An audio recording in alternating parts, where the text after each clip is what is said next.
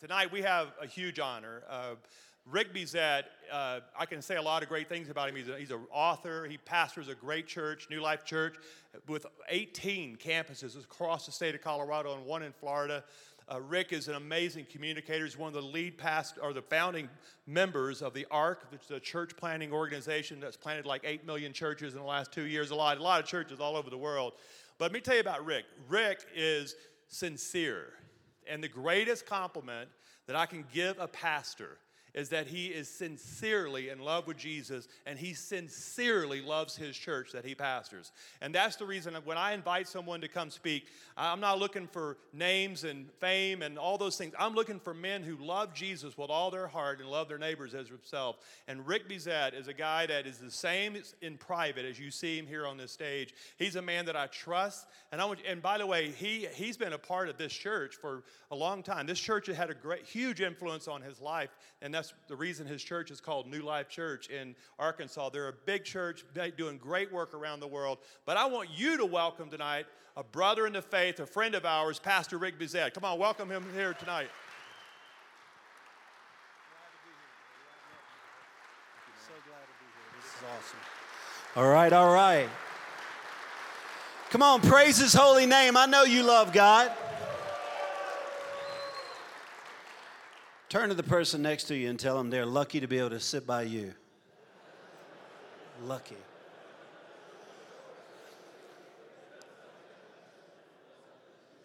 First of all, the worship tonight, the worship in this church, the leadership that is in this church, the integrity that leads this church, the preaching skills that are here. When you guys get to heaven, you're going to want to come back here on the weekends. And I know the hand of God is on this church. It's like the early church. The Bible says that the hand of God was with them, and many came to believe. So I did come from Arkansas, and I'm just asking you, please don't mess up this church. This is a good church, all right? And but I don't think that you can reach a city without reaching a household. And if there's a man in that household, you're not going to win that household without reaching the man. And a lot of you men, I just want to tell you, if you're married, you don't need a better wife. We just need to be more like Christ. And if you're single, at a place where you're on top of the mountain, don't forget about your Lord. I don't know how it's going for you, but we're going to have a lot of fun. How many people are ready to laugh? We're going to laugh a lot. But while you're laughing, I'm going to punch you, all right, with the word. Not because I'm mad at you. I'm not mad about anything. I just know that I like it when I'm growing. And I hate it when I'm not growing. I was thinking about this when we were worshiping the Lord. I had this picture. I'll just give it to you. How many of you, when you get fuel in your car, you're so organized that when it gets to about a half a tank, you feel compelled to get fuel. You feel you got to get gas because you're that organized. Okay, we hate you. You're too systematic, too organized, and we don't want to be around you. But how many of you are more normal? It's like a quarter of a tank you have to get fuel. You just fill it. But how many of you wait. Don't raise your hand now. I hadn't even got there. You wait until it's empty. Put your hand back down. I'm still not with you. You wait until it's empty, and then the light comes on, and you know how many miles past that? Plus 2 more. That's you. I've seen some of you on the side of the interstate. And it's at that moment that it seems like everybody else is going somewhere fast. Like, in fact, faster than they've ever gone. And you just feel stupid on the side of the road. And I just want to tell you spiritually, that this is the reason why you need to come together with other men like that retreat. I'm just going to tell you, something happens when we get around one another. Some of you won't even worship the Lord around your spouse. But you get away from them because you're not fighting on the way to church. And you get with a lot of men, and it just helps you grow. And ladies grow when they're with one another. But let me be clear. The Spirit of God is not finished with you. And in fact, He's just getting started. Can I have an amen? So the reason why I think the hand of God is on this church more than anything else is that this church will do anything to win a soul. And you will never understand the vision of this church until you bring someone here who is broken down in need of God, and you bring them here, and at some point in the service, you're going to realize, okay, I understand what it's all about. When a church values a soul, the hand of God builds that church. And that's the reason why this church is currently growing faster than it's ever grown. It's reaching more people than it's ever reached. And I want to ask for you to give God all the glory, because that is the kind of church that God wants to build. But when I moved to Arkansas, the people that we were reaching, they were never winning anyone to God. And never bringing anyone to church. And I knew that we were going to have to change that. And I was telling them a story one day about my daughter. How many of you have raised a strong-willed child? You have? Well, I'm empty nest now. One day they move out. Praise God.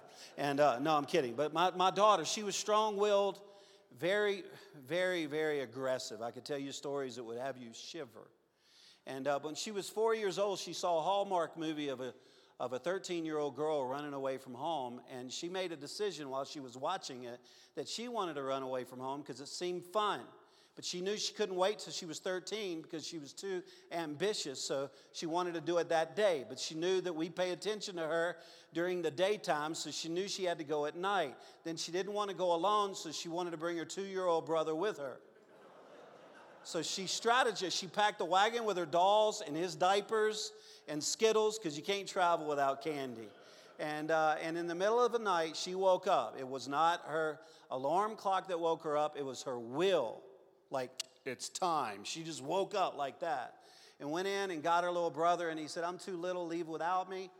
And Michelle and I were sleeping, and my daughter took a wagon, and she left our house, the cul-de-sac, to the end of the street, took a right, another right, a left to a 4-lane highway in the middle of the night in her nightie, pulling a wagon, and my wife and I were sleeping.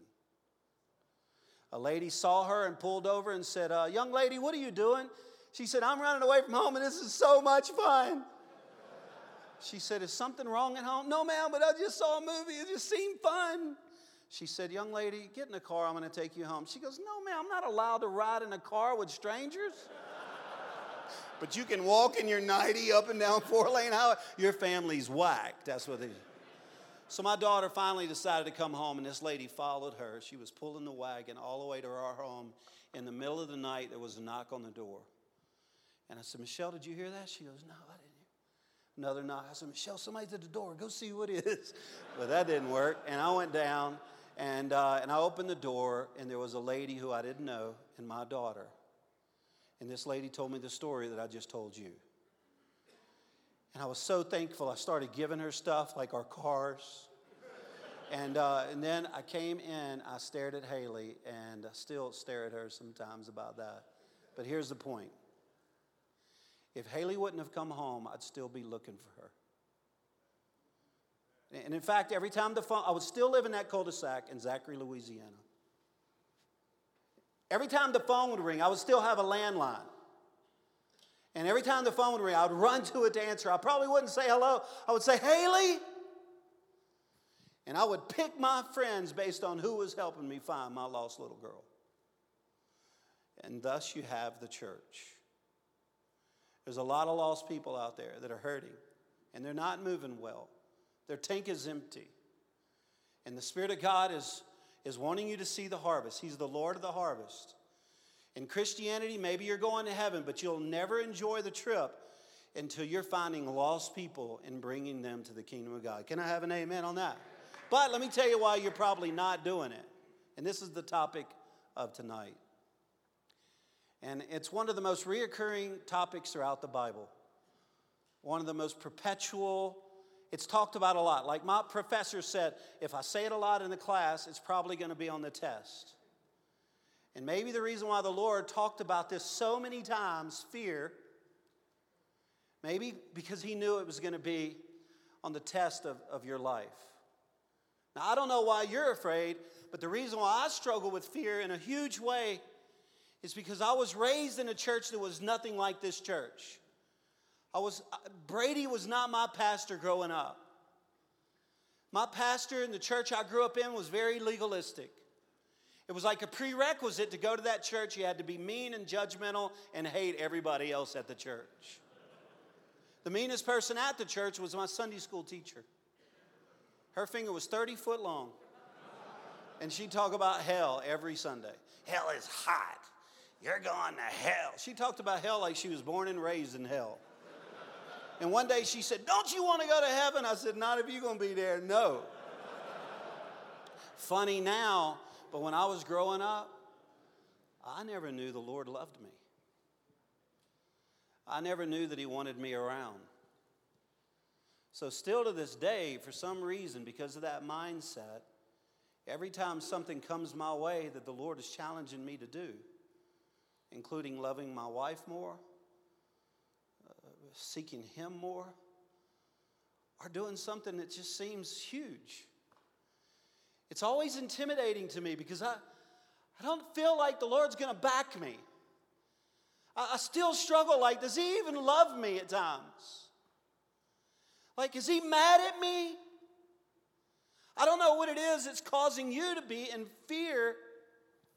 But I know one of the things is that when we make mistakes, and we've all made mistakes. Raise your hand if you've ever made a mistake. You're not the only one.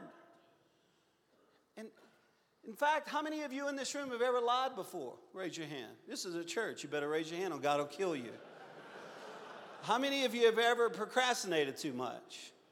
The real procrastinators will raise their hand later. How many have ever stole anything?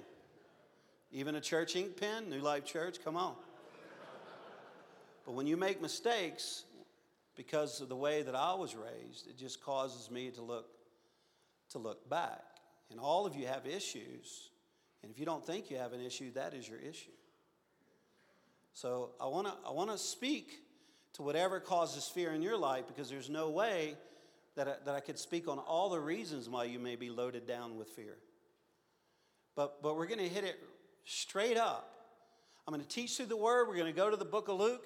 And but in order to do that, I just want to encourage you that fear, it deceives. Like if you're blocked down with fear right now, you might not even realize that it's fear.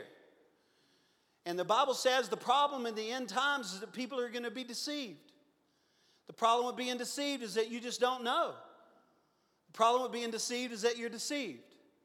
When you're deceived, no one says, oh, I never saw it that way. That's what happens after you're no longer deceived.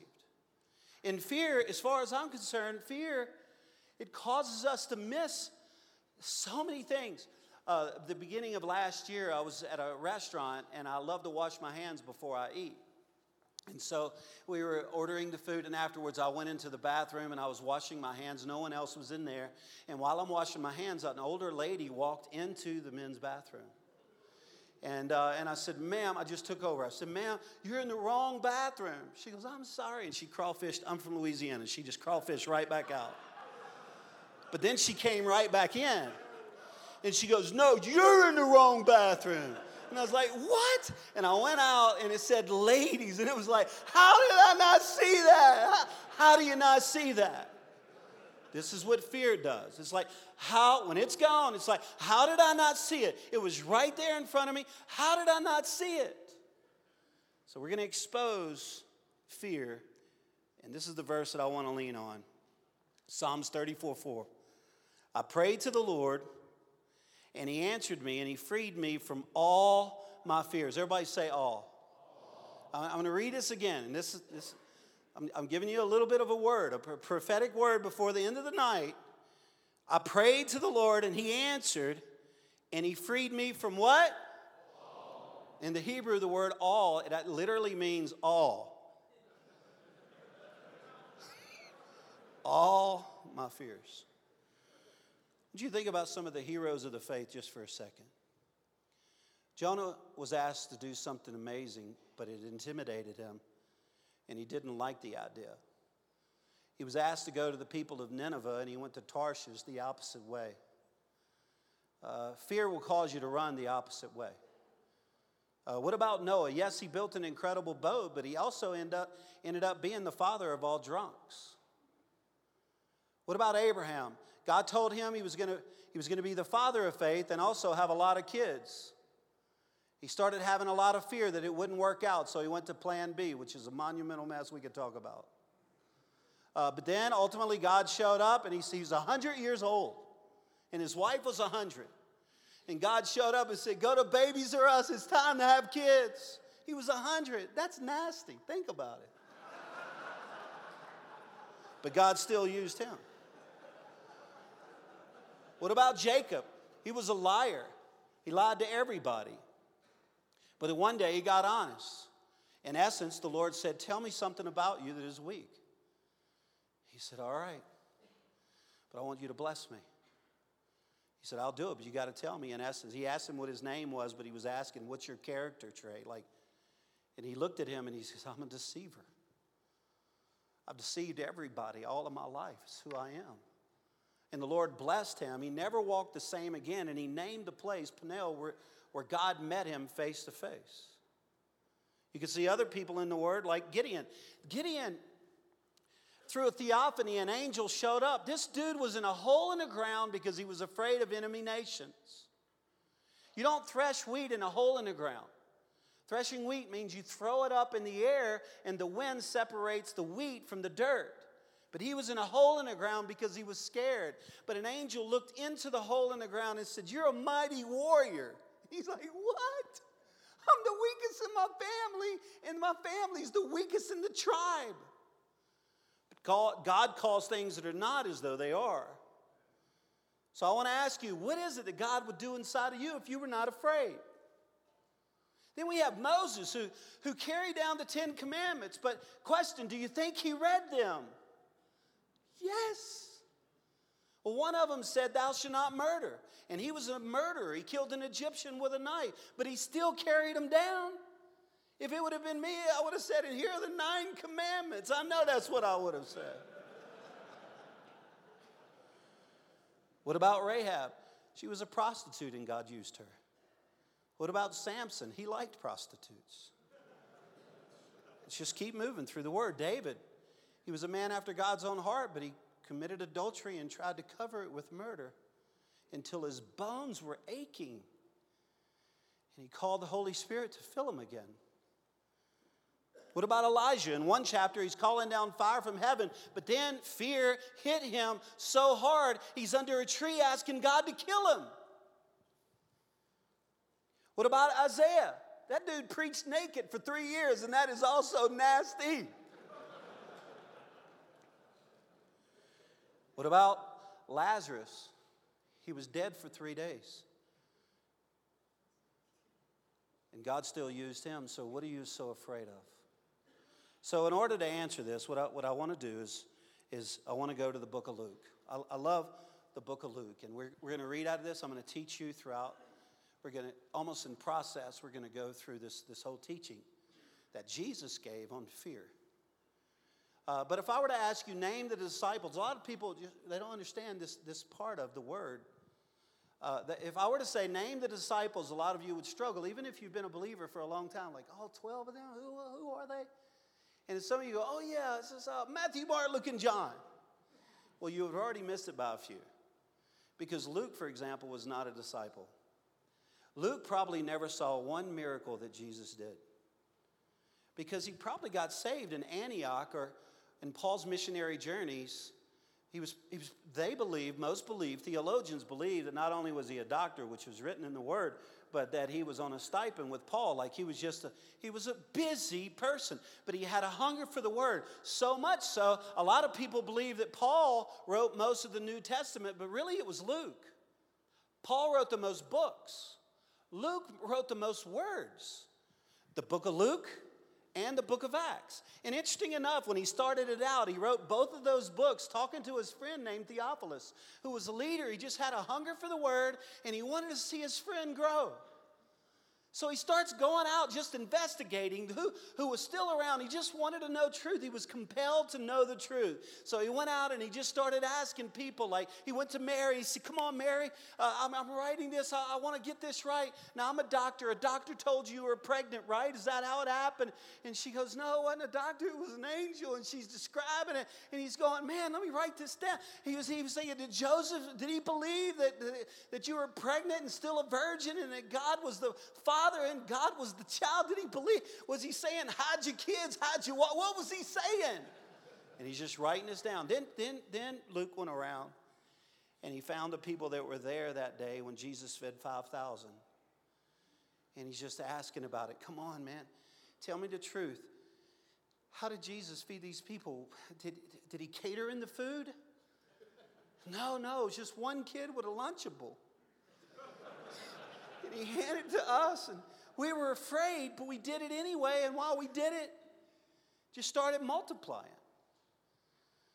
So then Luke goes over to the guys that were in the boat the day when Jesus walked on that day when Jesus walked on the water. And he's, come on, guys, Jesus could swim good, like he was swimming out to you guys, right? No, bro, he was walking on the water. And he's writing it down. So what did y'all think? We were afraid, man. And Peter would always say the wrong things, but this day, he said, if it's you, Lord, I'll walk too. And he got out of the boat, and we were like, this is not going to work.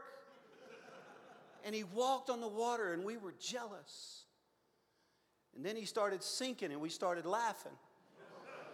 And then Jesus grabbed a hold of him, and we were jealous again. Luke is penning all this, okay? And then he gets to this passage of Scripture, and I want y'all to get this, all right? Now, it's going to be talking. Jesus was very modern. Like, he talked about cutting-edge terms in his day. He talked about sheep and shepherds. And he talked about figs and talked about things that they would see when they would walk along the road. If he was around now, he would change that to what you're concerned about. This passage of Scripture is about fear. He'd probably throw in some of the common fears that you have, like losing your job or being lonely. And so I know I'm going to read some passages of Scriptures that maybe you can't relate to, or maybe you can. But I want you to put inside this teaching what's destroying you with fear. Let's read it in Luke chapter 12, verse 22. Then Jesus said to his disciples, by the way, 51% of the book of Luke is just red ink. It's just words of Jesus, like this. Therefore, I tell you, do not worry about your life, what you're going to eat, or about your body, or what you're going to wear. For life is more than food, and the body more than clothes. Consider the ravens. They do not sow or reap. They have no storeroom or barn, yet God feeds them. How much more valuable you are than birds. Could y'all look here for a minute? A raven is nothing more than a rat with wings.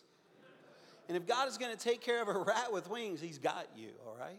Let's keep going.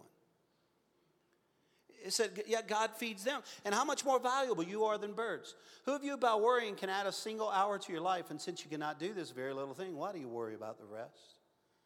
Consider how the wildflowers grow. They do not labor or spin. Yet I tell you, not even Solomon in all of his splendor was dressed like one of these. If that is how God clothes the grass of the field, which is here today and tomorrow is thrown into the fire, how much more will he clothe you, you of little faith?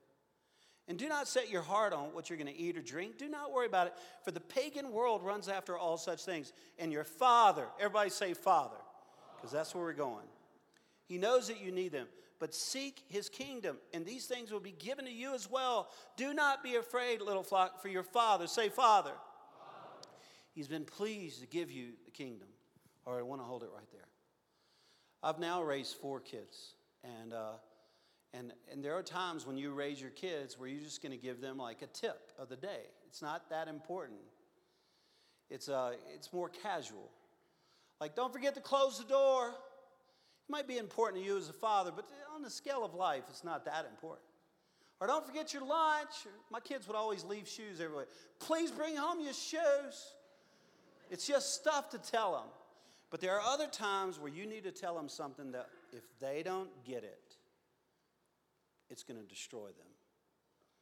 So when that happens and you have a 4-year-old, you don't just throw it out like the casual, close the door. No, you're going to call them over close to you and you're going to grab them by the face. And a 4-year-old will not look at you. They'll look everywhere, but they will not look at you. They'll look everywhere. Look at me. Do you want me to do to you what I did to your older brother? I don't have a brother. See, you want me to do that? Look at me. And then they finally look at you. And then you'll tell them what could save them. I don't know of any other way to say it, but I want you to picture like God is grabbing your face and trying to tell you, why are you so afraid? Why are you so afraid? Here's some things we can learn from this passage of Scripture. First of all, worry. It places huge limits on your lives. Worry, it places huge limits on your lives. All right, let me tell you, this is where I'm going to get transparent. It's going to get a little awkward, all right? This is my story. When I was in Bible school, they taught us never to get close to people. Brady is very relational. The staff, I was just hanging out with some of the pastors. Very transparent. But back in the day, 30 years ago, when I was in Bible school, they taught us that you can't have friends. They would say, touch not the anointed. Ministry's lonely. They taught us protocol to sit on chairs on the stage. You can't get close to people. If you do, they won't let you pastor them.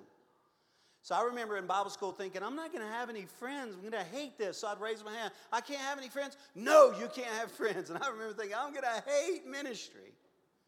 So I listened to them. And they said, if you're going through, I said, what if I'm going through something difficult? You just pray it through. It's just you and God. I said, all right.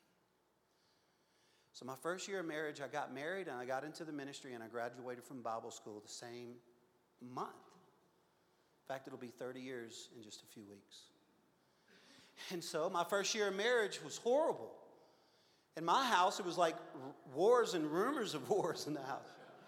You know, the scripture says, don't go to bed with anger in your heart. We were staying up for like 10, 12 days at a time. And I just remember thinking, but listen, when we went to a small group and we walked into a house, a Bible study, my wife and I might have been arguing on the way, but when we walked in, we looked good.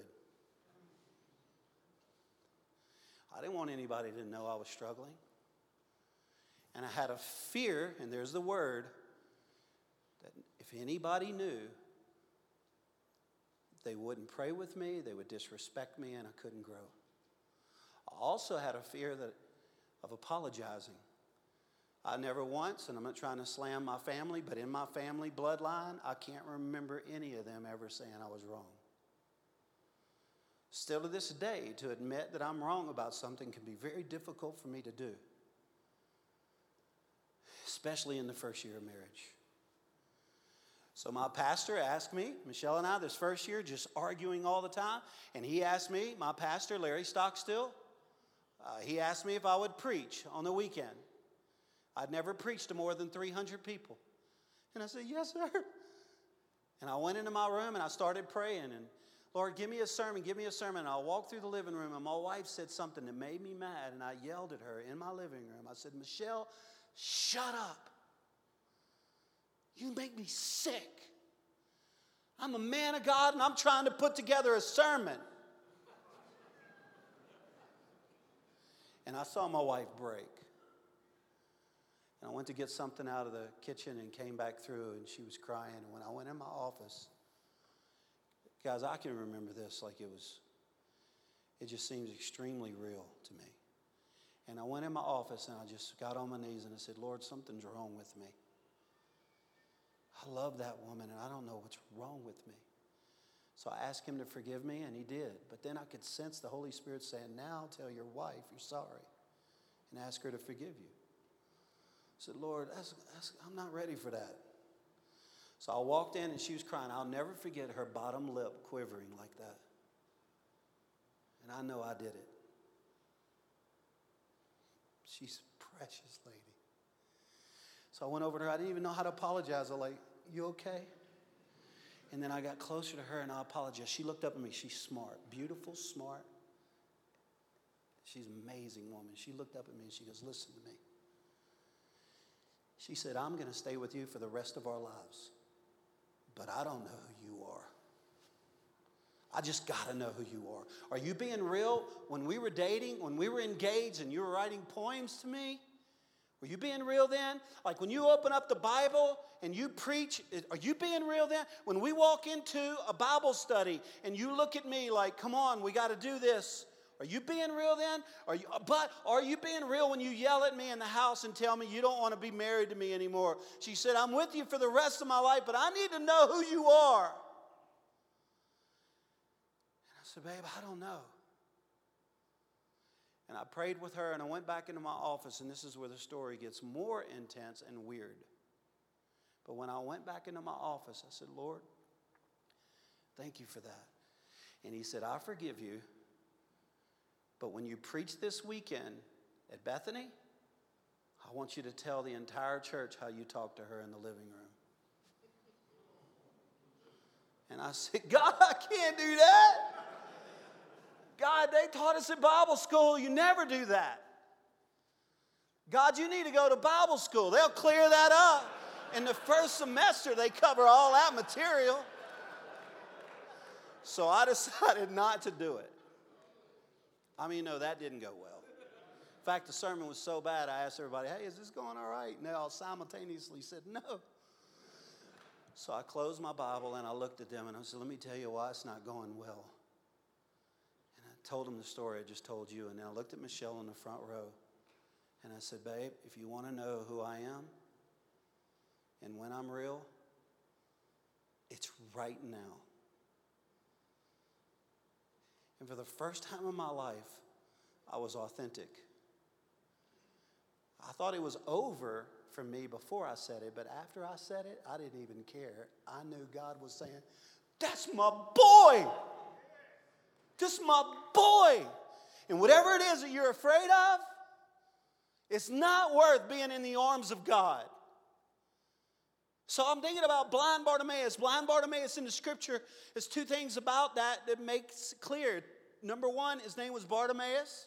And number two, he's blind. How many of you are tracking with me so far? This guy heard Jesus was coming. He starts yelling, Son of David, have mercy on me. And Jesus, the crowd, by the way, were telling him to be quiet. Literally in the Greek saying, they were saying, shut up, we're tired of you yelling. And the Bible says he yelled all the more. This reminds me of Brady. Like if I told Brady, I don't want to hear about the vision anymore. I'm sick and tired of hearing about Colorado Springs. And he would say, well, let me just tell you one more time, because he's ate up with it. But what are you dreaming about? Most of the time, where you are most afraid is where you're most anointed. Don't think for a second that Brady wasn't afraid to come here. But look at the anointing on his life. What are you afraid of? Jesus walks over to blind Bartimaeus, and he said something that's so common in Scripture that we just look right over it. He looked right at blind Bartimaeus, and he said, what do you want me to do for you? Well, everybody around had to be thinking, Jesus don't know he's blind. Jesus is tired. Y'all feed Jesus. He don't even know what's going on. Jesus knew. Then why would Jesus ask a blind man what he wants? Because he loves to hear what you're dreaming about. And some of you haven't articulated a dream to God in a long time. And by the Spirit of God, it's worth it if you're not afraid anymore. Some of you, God is going to give you a job, but you're too afraid to try. Some of you had a friend that used to walk by your side in this church and they slipped away and you guys had an argument and you could restore the relationship, but you're afraid to make the call because what if you get rejected?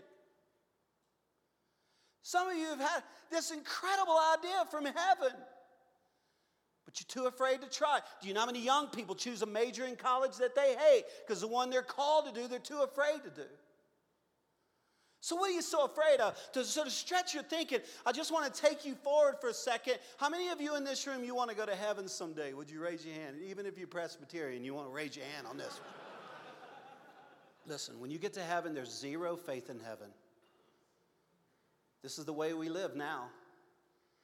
We have to believe by faith. There, we'll see it all. And I've often thought of the questions that I have when I get to heaven. There's so many questions because I've seen pain in people's lives. But I believe just being in the presence of God will answer all of my questions. But when we see the enormity of God, and the power of his name, the fire in his eyes, the love when he looks in your direction, it's going to freak you out.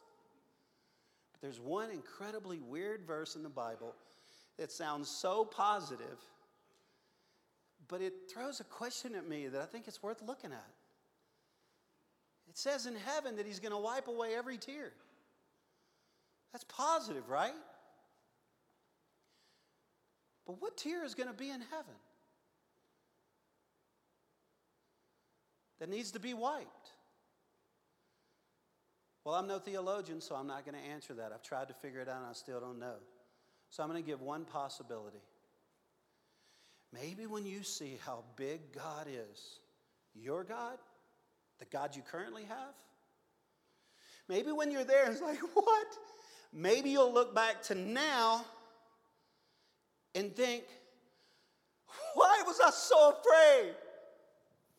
If I would have known he was that big, I would have never been afraid. If I would have known he was that big, I would have gone. Why was I ball and chain? Even at the church, when the church was trying to move forward, I was always hesitant. I was the last one to show up. I was the last one. It was the bride of Christ. How did I not love the bride of Christ? Like if you come to my house and you say, Rick, I love you, but I hate your wife, I'm going to pepper spray your face off. Because I want you to love my bride. When you see God, it's going to be, why was I so afraid? This reminds me of the disciples. One day, I've been to the Sea of Galilee. One day, he looked at the disciples. He goes, hey, brothers, y'all get in a boat. We're going to go to the other side. Anytime you start following the Lord, you're going to forget where he said you're going. They got into the boat, and the storm picked up. And they knew a lot about storms. Again, where you're most called is where you're going to be most afraid. Where you're most aware is where you're most afraid. The storm started brewing. Jesus was sleeping, and they were literally freaking out. And the scripture says that one of them, and I want y'all to catch this, because this is what fear does, and some of you are there right now. In fact, this part of the whole talk, if you could just be set free from this mindset, you would never be the same again. Jesus is sleeping, and one of the disciples, loaded with fear, because he knew what a storm could do. Was a fisherman. And he went over and he shook Jesus. He said, Jesus, wake up. We're going to drown. And the next phrase is what the way that we live when we live around fear. Next phrase. Don't you care?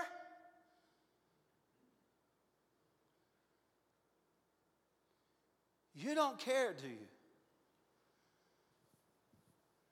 This is what happens when you live around fear. Ultimately, it's like Jesus is just sleeping. He doesn't even care what's going on around my life. It's hard to serve God when you think he doesn't care. It's hard to open up your word when you think he doesn't care. Jesus stood up and he rebuked the winds and the waves. If he would have just rebuked the winds, the waves would have continued for a while and then subsided slowly. But he rebuked both immediately. It went from intense 100 decibels or whatever down to total silence. And then he looks at them and he says, you have little faith. Why are you so afraid? This is the same spirit that's looking at you right now saying, come on, I got you. One day Jesus went over the house of Martha and Mary, and she was worried, afraid, all distractions, trying to get everything done. Mary was just sitting at the feet of Jesus. Finally, Martha, through so much fear, came out and said the same thing that disciple said. She looked at Jesus and said, Jesus, my sister's not helping me. Don't you care? Fear will tell you that your God doesn't care. Number two. By the way, some of you say, I have 20 years experience serving God. But really, because of fear, it's like 1 year just repeated 20 times. Like we haven't grown. We're not moving forward. And then number two, seek first the kingdom of God. I don't want to talk about this one much. I'm just going to go through this and then close out. In front of all of us, we have the world and we have Christ. The world, most of you, the reason why you have secrets in your life, let's say you're addicted to porn. Let's say you're in adultery right now, or you're stealing, embezzling money at work, or most of it comes from fear, the fear of missing out. Like this is how you got there. I got. So in front of us, we have two choices, the kingdom of God and then the world. The world, the marketing strategy for the world, it's incredibly intense. So much is spent to try to get us. The scripture says, keep your eyes on Jesus, the author and the finisher of our faith. Like he's the one that will write to you and finish what it started. But the world is just so distracting. Like we take our eyes off him. He becomes peripheral instead of the world. And the reason why we choose the world is because we're afraid we're going to miss out. In all of my days, I've never seen anybody, and the scripture I read earlier says, seek first the kingdom of God, and all things will be added unto you over here. I've never in all my days seen somebody seek after God with all of their heart and regret it. I've never seen anybody at the end of their life saying, man, I've been serving God all my life, I just regret, I wish I'd have killed more people. I lived in Colorado, I didn't even smoke pot. I've never seen it. But I've seen people on this road, and some of you are right here, and let me just give you a little tip. Jesus is really good at forgiving people. Like it wasn't the nails that held him to the cross. It was his desire to forgive. In fact, he stopped dying just for a second to forgive one more thief. And then continued to die so he could forgive. So he's great at it. I don't care where you are or what you've done. The reason why a lot of people stay on that road for a lot longer than they intended to stay is because they're afraid that they can't be forgiven and live over here. Third point, last thing I want to talk about. Fear cannot coexist when God is seen as a loving Father. Everybody say Father one more time. Father, I'm almost done. Raise your hand if you remember the story of the prodigal son. Okay, so I'm not going to tell it, but I'm going to just remind you. He took his stuff, he left, he started losing out. Bad decisions. But he was out there so long, this is huge. He was in the world so long that he forgot how much the Father wanted him home. Even if you read through it, you'll even see he started saying stuff like this. Like if I could just be on his property, like a servant, but he's not going to let me go home. I've blown it. I'm probably an embarrassment to him. He doesn't say that specifically, but you can see he's processing like, maybe if I got to try, because I got to go I want to be by the Father, but he's going to be mad. I got to try. So he's going home, and the scripture does say this. When he was on the way home, the Bible says the Father saw him from a long ways off and started running at him. Listen to me. I'm completely convinced that he thought the Father was chasing him down to either kill him or kick him off the property. Because this is what we all think when we're bound by fear. But the Father just put his arms around. So he started trying to go to speech. And the Father said, look, all I know is my son was lost, and now he's home. I got some filet mignon. It is party time. Okay? To give you a picture of this. My son, when he was 4 years old, his name is Hunter. And Hunter's just a happy-go-lucky kid. When he was 4 years old, a lady asked him to be in his wedding. I was preaching that wedding. But she wanted him not to be the ring bearer, but she wanted him to carry in my Bible. She said she had seen this done and wanted him to come in and stand beside me and hand me my Bible. And then that was the ceremony other than the other elements. So we went through rehearsal on Friday night, and my son came right in. He stood right by me, handed me the Bible. I was like, that's my boy. He aced it. But that was Friday night at rehearsal. Okay. Saturday when we got up, and don't forget, I'm talking about fear. Saturday when we got up, my son was acting different. He's my happy kid. When's the last time you've had the joy of the Holy Spirit? When's the last time you laughed from your gut? What happened to it? And my son, I couldn't get him to lighten up. I was telling him just the stuff that he would always laugh.